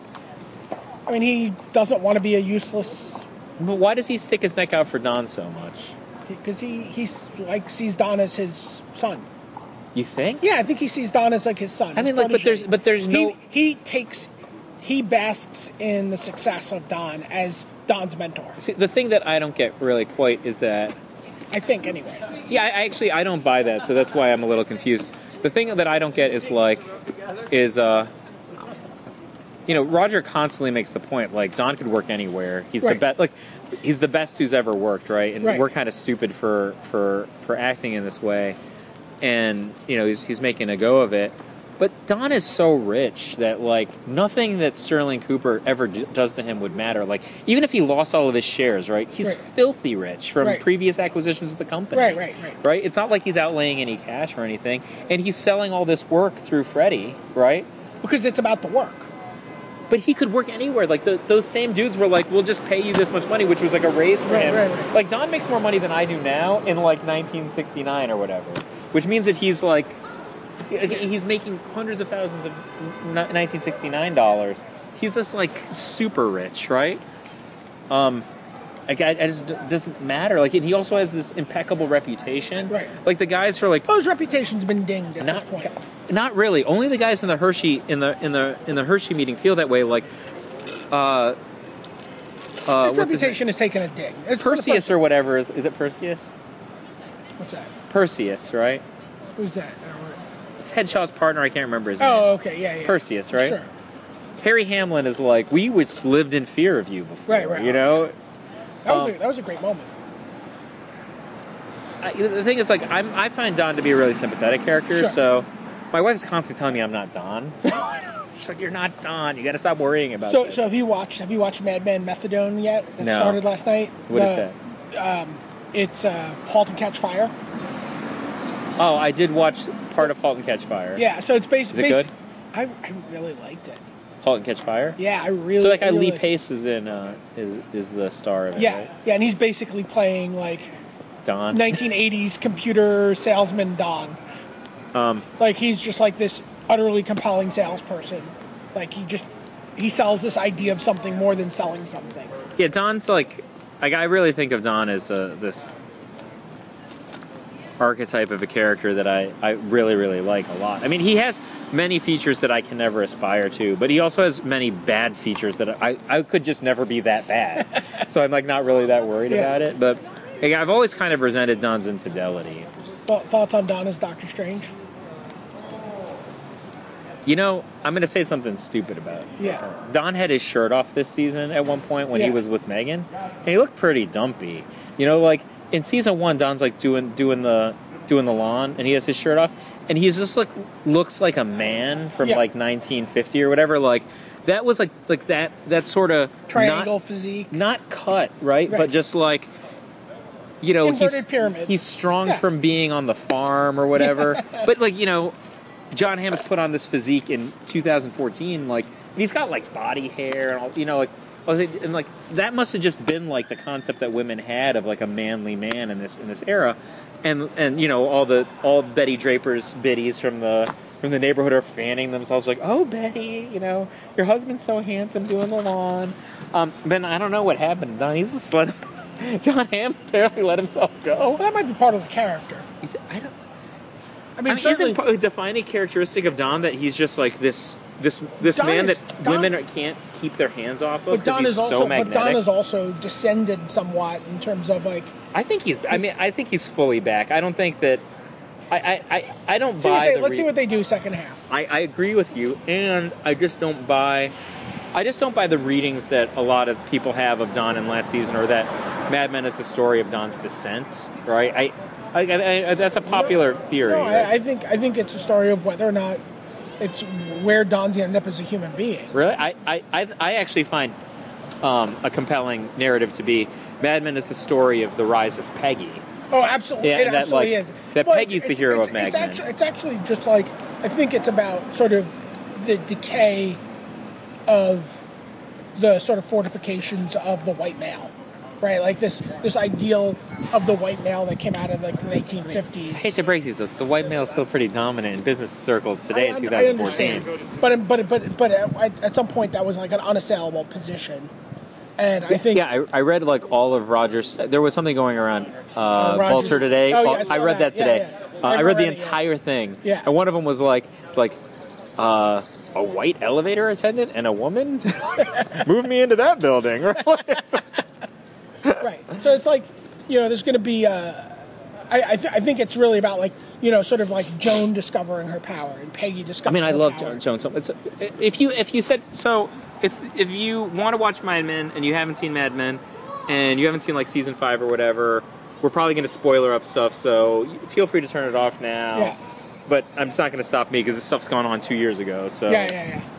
sorry. Yeah, if you haven't been watching it on Netflix, that's your problem. Like if you were Brian David Marshall 2 months ago. 2 months. I was like the winter. I watched it All right, over the winter. I mean, if you gave Joan this moment, right, and you said to her, I guess she actually answered this question already, though, but you said to you, like, look, you give up one night of your life, but in return you get to be a millionaire.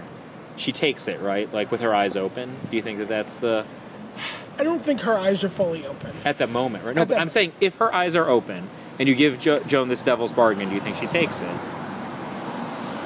I don't know. I don't know because I think that she also knows at this point that she could do it otherwise. No, she can't. There's no way. She doesn't have the resources. The thing is, she has the ingenuity, but not the resources. And this is a very fast route to resources for her, right? Sure. Bob, in different modes, like Bob and Sterling have offered to give Joan substantial resources, but also with substantial strings, right? Sure. And even this season, Joan is considered by at least the narrative what's going on that she's the ideal of feminine beauty for their generation. But she's also like Artemis and Terry, like he's like the world's greatest assassin, but he's 40, and Drizzt Do'Urden's going to be young forever, right? So like he better kill a whole lot of people before he's like, at 40 he can't do what he could do at 30, right? So Joan knows already that even though she's the ideal of feminine beauty, she is off her game relative to where she might have been in the past.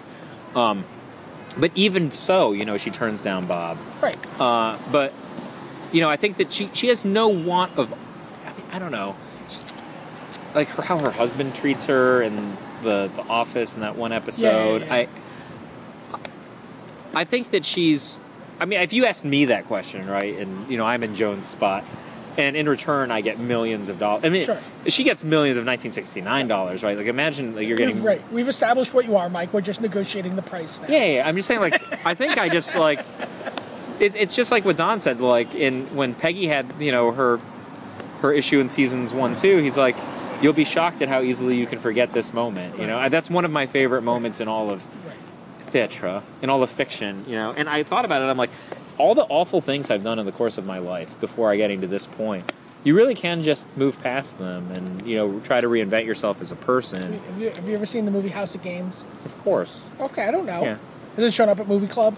No. I watched it because you said it was really good. Yeah. It's like, forgive yourself. Well, it's not about forgiving. It's just like it's actually a Bible thing, right? Yeah. So it's where they're like, God doesn't just forgive; He forgets, right? Can you imagine like the concept of forgetting, not just forgiving? Like it's easy to forgive in some wise, but at the same time, I'm talking about people letting go of their own stuff, though. Yeah. Forgiving is forgetting to some extent. There. Where people have stuff that haunts them and that really, can be a huge obstacle to them in their lives. Sometimes you have to just let it go. I'm actually trying to summon up terrible things that I've done. I can't even think of them. I've just gotten so good at erasing them from my hard drive. So yeah, I think of Don as that also becomes a matter of envisioning. When you think about when you go into something, you really don't want to think about your failures. You want to think about your successes, right? You want to visualize your successes. I think that's definitely part of what I would declare as my algorithm, but at the same time, living that ideal is different. Right. And I think I've said this on the podcast before. Even I think of Don as an incredibly moral character. That's the word I would use. I think he wants to be a moral character. I think he is. I think he has one particular failing, or probably two failings in his personality. But we all have failings. But that his prevailing thing that he has and as an agenda is an incredible sense of both meritocracy and justice. What are the things that people criticize about Don? He's a philanderer. Sure. Which, by the way, most guys, if you give them like John Hamm's looks or whatever and a pocket full of money, they will probably not be the best people with regards to women. Just put it out there, right? Like, I don't even know that, given the resources, he's that much worse than the average guy would be. Okay. That's one thing. He's an alcoholic, but that's a failing that, that's a completely different conversation. Sure. Recovering from that, accepting that, whatever are. He's not a very supportive human being. Here's the thing. I disagree with you on that. Okay. I think that he's not supportive where you would think that somebody has obligations, and yet he's so remarkably good when he doesn't have obligations. Correct. That's what I think is interesting about it. It's easy for him to be supportive when it's free for him. It's not. And when it comes at a cost for him, he's unable to do it. You think that there's no cost for him standing up for Peggy or Freddie No. or For Peggy, or the gate or Silvio? Is that his name? Yeah, but certainly the one, Silvio, it's free. There's nothing there for him. There's no cost to him. He lives. He understands. In fact, he has tremendous empathy for Silvio. Yeah, okay, I get that. Because as someone who's had a secret life. But Peggy and Freddie is very costly for him. He does it anyway. Well, I mean, but that's why I think he's a character of morality and justice, and like I think he's a complicated character who has. You don't leave your wife in the same room as him, okay? That's fine. Sure. But once that's off the table, right? But I think his. I think his emotional, like, he's really struggled with being. The sort of growth of his happiness for Peggy's success over this season is really a change for him from where he was, I think. I actually kind of disagree. I think that it was always there, and that. I think he. But always Peggy wants was it to not be really there. ready before this moment. He always wants it to be there. I think he always wants it to be there, but I don't think he's always able to access it. But Peggy has been playing AA ball. Okay, she has. She's been playing AA ball. You don't put her in front of the. You don't put her in the starting in the World Series. Sure. Playing AA ball, like, there's a huge liability. I somebody who I have a very strong esteem for, right?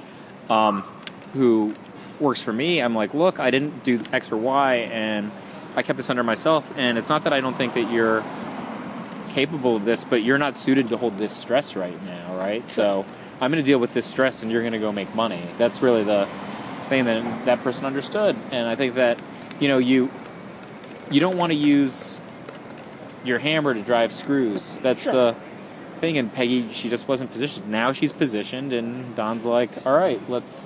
I don't think Don's shift comes from any shift in Peggy. I think Where's it comes the weed? Like, there's like. It's just everywhere.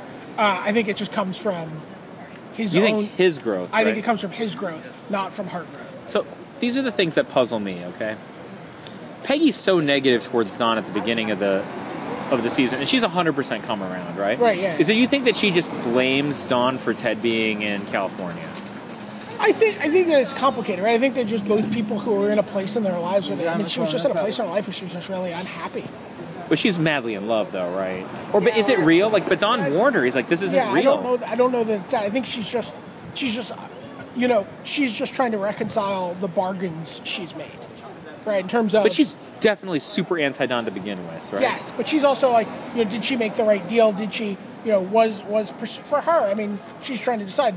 I pursued a career at the cost of being a parent, right? That's literally the choice she has to make at the start of the show, right? Am I gonna have a career? I or never am I really gonna have thought a baby? about that, right? Right. She doesn't actually have. is. Oh, except for that moment when she's with Vincent Kartheiser, right? And she's like, you realize that she has all the leverage. Yeah. There's clearly just like a path she could take that's different. And I think she's, I think this season was about her reconciling that decision. Right? I mean, just think about all the stuff that they do, like the stuff with, like, the burger chef, and like where she's got to put herself into the role of the mom. Yeah. Even though she's not a functioning mom. You know what I mean?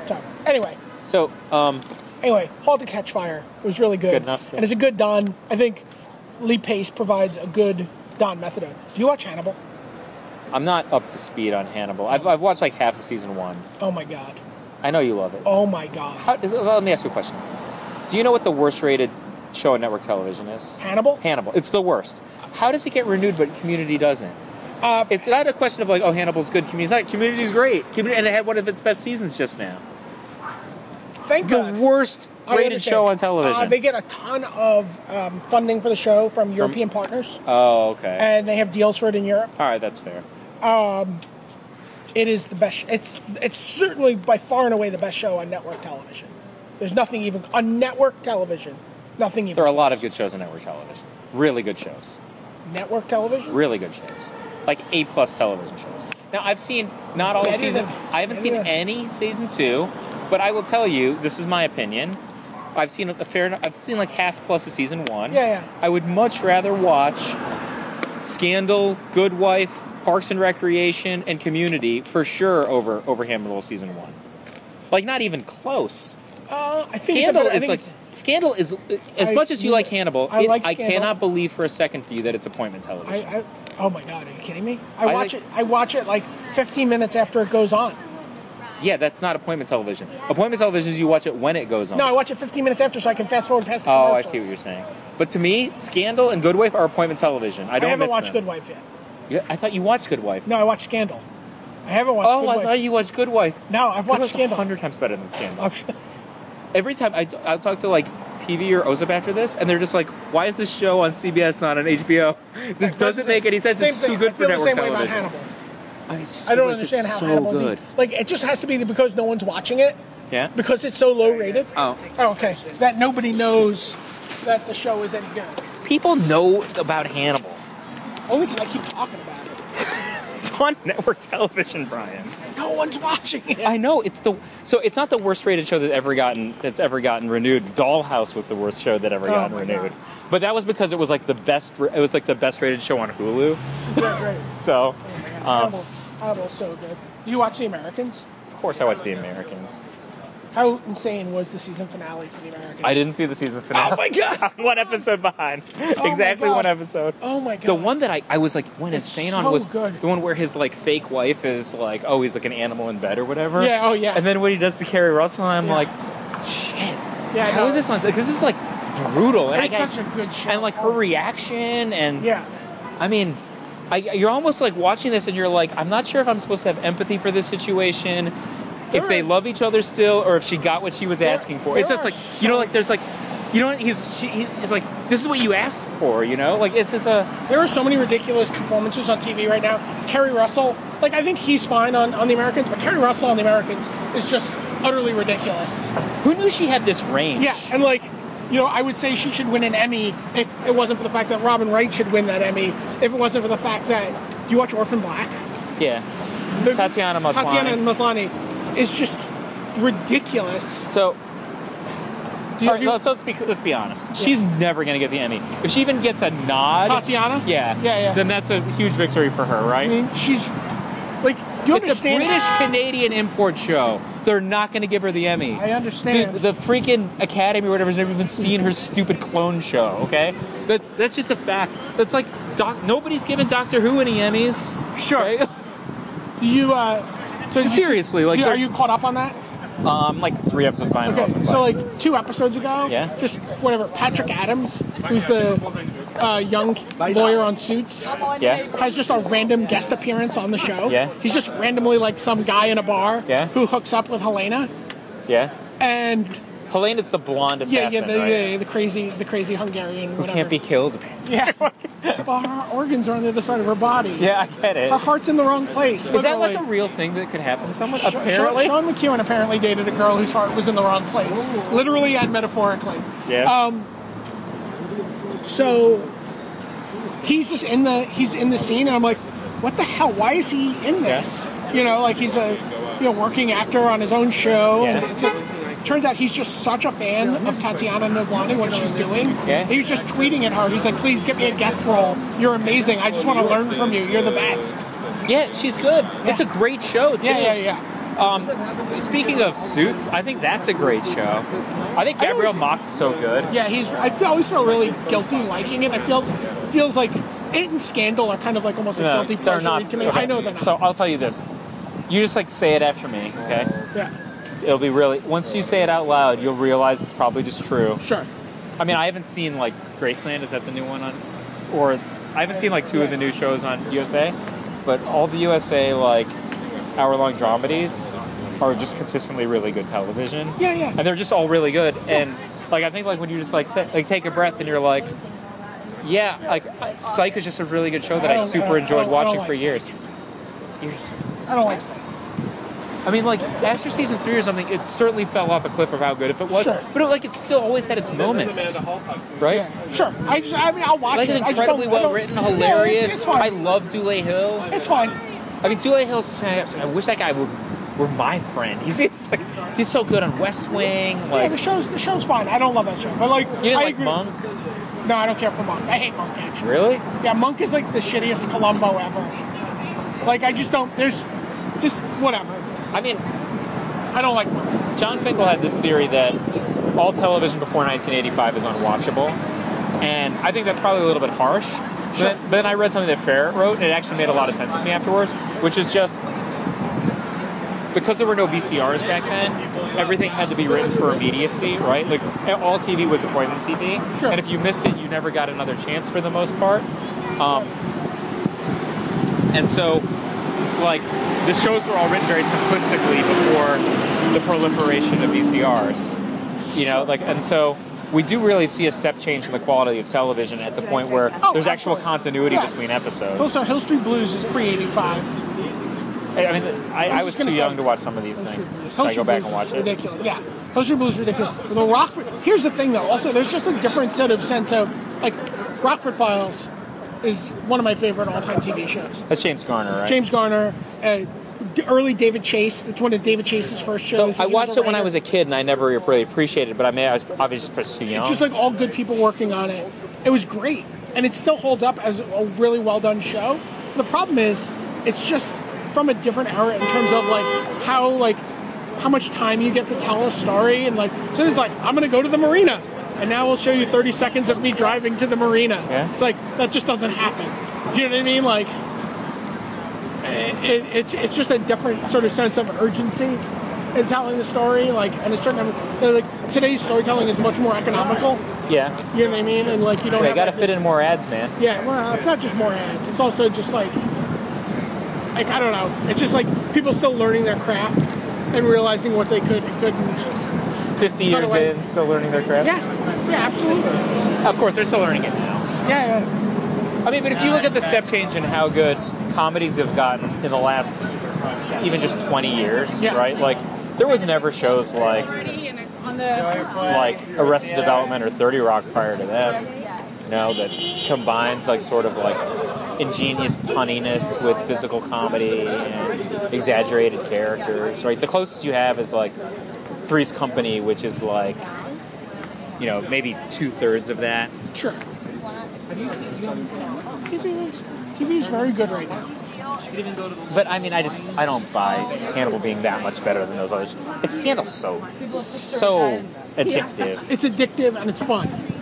And it's good. It's a good show. This year was a little bit of a. It's like Lost, man. It was a little bit of a dip for me this year. This last season was a little bit of a That's dip. so unfair. You binge watch the other parts. I know. And then you watch this in real time. I got you. Those are two different experiences. I got If you you. binge watch this, you probably would have had the exact same experience. You've been like, oh my gosh, Well, that's an it. explosion! It's interesting that also I was reading something about the idea of House of Cards being made for binge watching. Yeah. It wouldn't hold up as well watching it hour to hour. Watch an hour this week, watch an hour next week. That might be true, but House of Cards is actually a completely different genre than television, right? So Sure. it's the first television show that hasn't been vetted by audiences. That's actually the thing that's innovative about Right. it. They just wrote and popped it. Even HBO shows are vetted by audiences. Yeah. So speaking of which, Oh my god. I didn't like how they choreographed the end of the episode, actually, I have to say. I think that you don't... We're talking about Game of Thrones, obviously. I think you don't... Spoilers. Stop listening. I mean, you know where it's going to go, right? And at the same time... I just reread that chapter last week, Oh, just yeah. like I read the book. I wish they had Tyrion's line where he's like, I'm feeling more innocent by the second. Would have been hilarious. But the question I really wanted to ask you is, it's a long discussion I had with my wife. In the scene when Bronn comes to visit Tyrion in prison, and then they have their old laugh or whatever, Yeah. and then Bronn turns Tyrion nice gloves, down, buddy. right? Where Bronn turns Tyrion down. He's like, well, can you go kill this guy for me? And he's like, why? He's like, because you're my friend. And he's like, hey, you're my friend, but you've never risked your life for me, Right. and he's like, I can pay you. He's like, I'm already rich. Yep. Yeah. Thanks, by the way, I'm Yeah. already rich. Can you really? And they're running the numbers. Yeah, I can probably beat him, but what do you think Tyrion's feeling? I think that Tyrion genuinely is happy that his friend is not going to die, and he doesn't hold anything against him. No, I agree. And I think that's kind of a tough thing for guys of this level of selfishness to kind of get to. Yeah. But he's just like, Braun's really been a great servant to him, you know, and saved his life. Tyrion's not really selfish. No, I mean Braun too, right? Oh, yeah. I think Braun probably feels bad that he can't go in for him. Sure. You know? Yeah. And you know, I mean, are sellswords better than knights? Like, that's actually the thing that I'm thinking. Like, Oberyn Martell is a sellsword, not a knight. Private eyes are better than cops, right? I mean, like, right? So he's not like Sir Oberyn. Like, he's like a second son or whatever. Let me tell you something. Yeah? People were angrier about this than the Red Wedding. You know why? Sure. Because that guy people loved him. People loved him. They were like, oh yeah, I could totally be pansexual too. This is awesome. No, I mean, at Tony and Xiao's wedding, which is a Game of Thrones wedding, I wanted to be House Martell because I love the Red Viper so much. The guy's so cool. He's just like the coolest guy. But Catherine's like, no, he's actually just driven by revenge, which is, you know, ultimately his downfall. Sure. If he just like was serene about things, you just kill this guy and go about his business. Yeah. Right? But every single person who's ever given away a game of Magic, they've won. Understand this. This is how I got called Greedy M. Ready to be like, why didn't you just kill him last turn? Yeah. Well, I don't know. I wanted to do this thing with my deck, and you'd be like, Greedy M. So I mean, but the way that they have it, the way they choreographed it, spoilers, freaking hang up if you haven't hung up already. Okay. The way they did it, right? Like, isn't that just a draw? Right? Yes, that's like, I'm dead too. Hung jury. Right? Like, that's a hung jury. That's not a Tyrion loses. That's a hung jury for sure. That was my take. I mean, if he's gonna taunt him, can't he like stand somewhere where he's like out of reach while taunting? Right. He doesn't even take a blow, right? I gotta tell you, the character that I've been just blown away with this season is Sansa. I hate her. Yeah, you hate her, but like, I fucking hate her. You don't hate her less after this episode? Really? I hate her. Nah. Littlefinger's the worst person on earth, and she just helped him. But she doesn't, fully know that. She's an idiot who single-handedly caused the downfall of her family. First time she's ever shown any sense of self-preservation. I hope she stops showing that sense of self-preservation. I would like literally 100 Sansas for one Robb Stark. Screw her. I'd trade 1,000 Sansas for Bran's legs. You read Grantland? Yeah. So do you read the Andy Greenwald recaps of Game of Thrones? Not every time. Man, does he just absolutely hate the Theon Greyjoy storyline? Why? Has he not read the books? Is he? No, he's not read the books. That's just, he's like, I haven't read the books. Don't bother me with this. Why does he hate it? He just hates. So he just feels like it's merciless torture porn. Half of it isn't in book 5 though. The way they've done this, yeah. I'm like, this takes place in the middle of Dance with Dragons. Yeah. So, there's a lot of stuff out of sequence. Good, because otherwise all of next season would be a combo of Brienne of Tarth and Cersei. Well, what's Cersei thinking about? It's like, maybe if you just had Cersei parading around naked, it'd be one thing, right? But like, let's think about what Cersei's thinking about for an hour. Wine and revenge. Like, oh wait, let's see what Brienne's doing for a while. Back to Cersei's mind. Oh, I will raise a navy. I am the Queen Regent of Westeros. Like, hey, can we see more Dany? No, I'm the Queen. Marjorie Tyrell is more popular than I am. I'm gonna get some football players to vote for me for prom queen. It would really, literally just be a season of Cersei and Brienne if they didn't mix it up. Yeah. What do you think they're going to do with Sandor? None of these things with Sandor and Arya have taken place in the books. Oh, yeah. Sandor's dead in the books, right? When is this getting them to the Eyrie? Yeah, I don't know. Wendy Ho was just like, I would just watch a show that was just Lone Wolf and Cub of those two wandering around Westeros, killing people. Yeah, I would too. Yeah, it's cool. And like getting chicken, I guess. Yeah, I would also always watch anything on the Wall. Yeah? I love the Wall.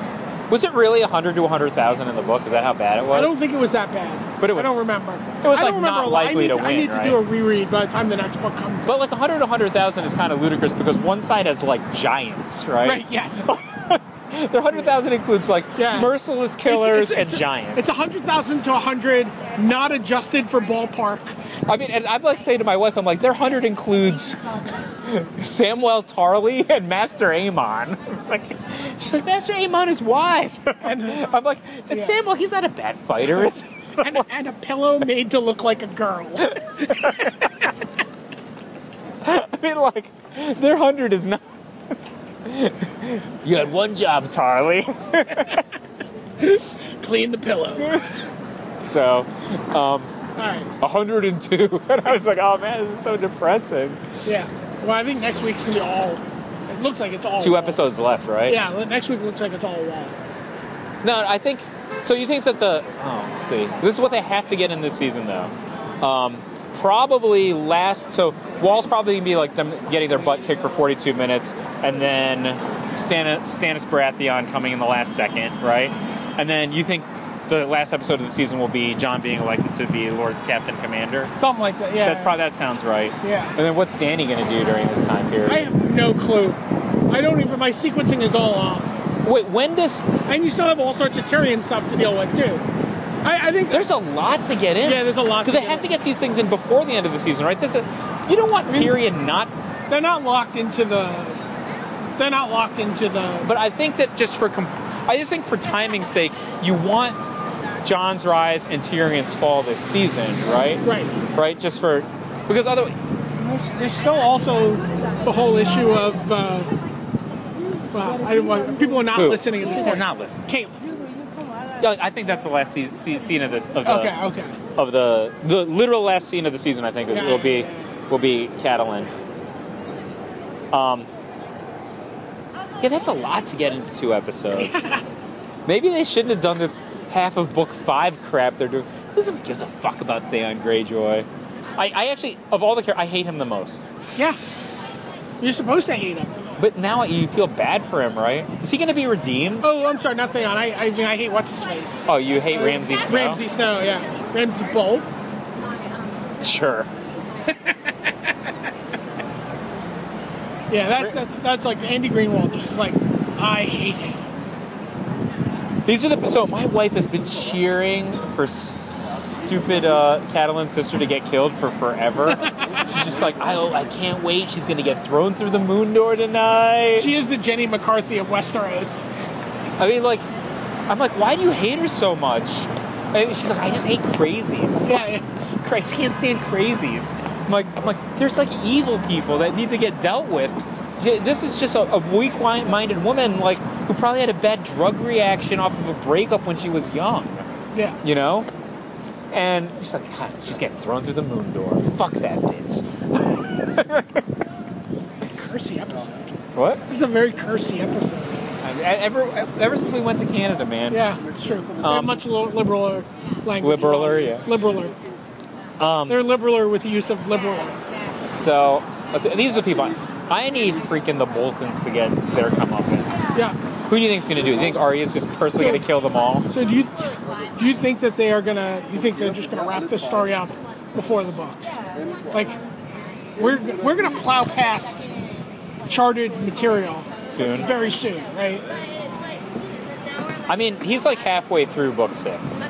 Okay. But by the way, he was done with book 5 for 5 years before it went to print. Right. Because he's tinkering so much. Right. I think the only solution he's not going to be able to tinker as is much. to kill him and get Brandon Sanderson to finish off the books like they did with Robert Jordan. I mean, Brandon, I know you're listening.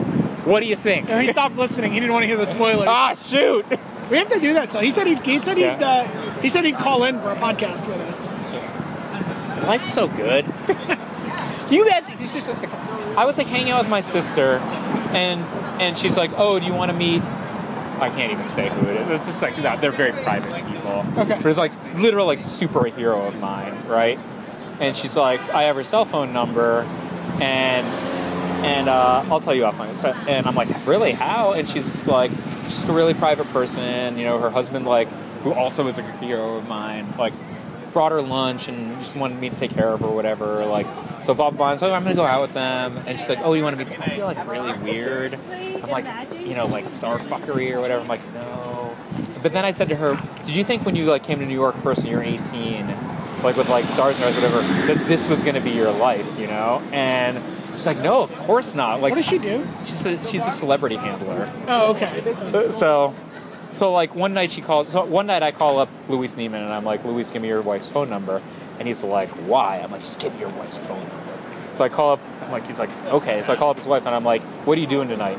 And she starts to say her sentence. I'm like, fuck it. You want to go to Stephen Sondheim's birthday party instead? She's like, yes. Give me a second. I'm like, why? She's like, I have to break my date with Luis. So then I didn't even know I could have been in Stephen Sondheim's box, but I told my sister I was going to be late. So we got just like other excellent seats, right? And I got to like meet him and stuff like that. But she's like, I could have put you in his box, but you told me that you're going to be late. So, yeah, but she's not like, in their circle or whatever. Yeah, but she handles. She like sends a page to get their latte or whatever, Yeah. right? But like even when she was a student in New York and she would like stalk minor league celebrities or whatever, like I guess that's what you do when you're a young girl. Like she was like Patrick Wilson, who was in lots of shows, including Watchmen. I was just saying he's Night Owl. Yeah, so she was like the first Patrick Wilson fan or whatever, and like she saw like a lot of performances. He's done a lot of Broadway, right? Yeah. At Broadway, and like.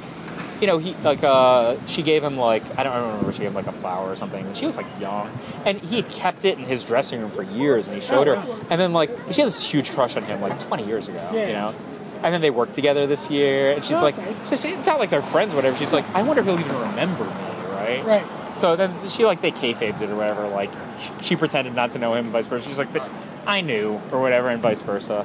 But it's just kind of like really an interesting palette of people that... All right, I want to find out who we're talking about here. So we're going to sign off. Brian David Marshall, Michael J. Flores, Top 8 Magic, That's like 2 hours. Comics, TV, and We didn't Game even of talk Thrones. about the NBA Finals yet. Yeah, it'll have to be... Spurs, fuck the Heat. That's the last curse. Okay. Bye.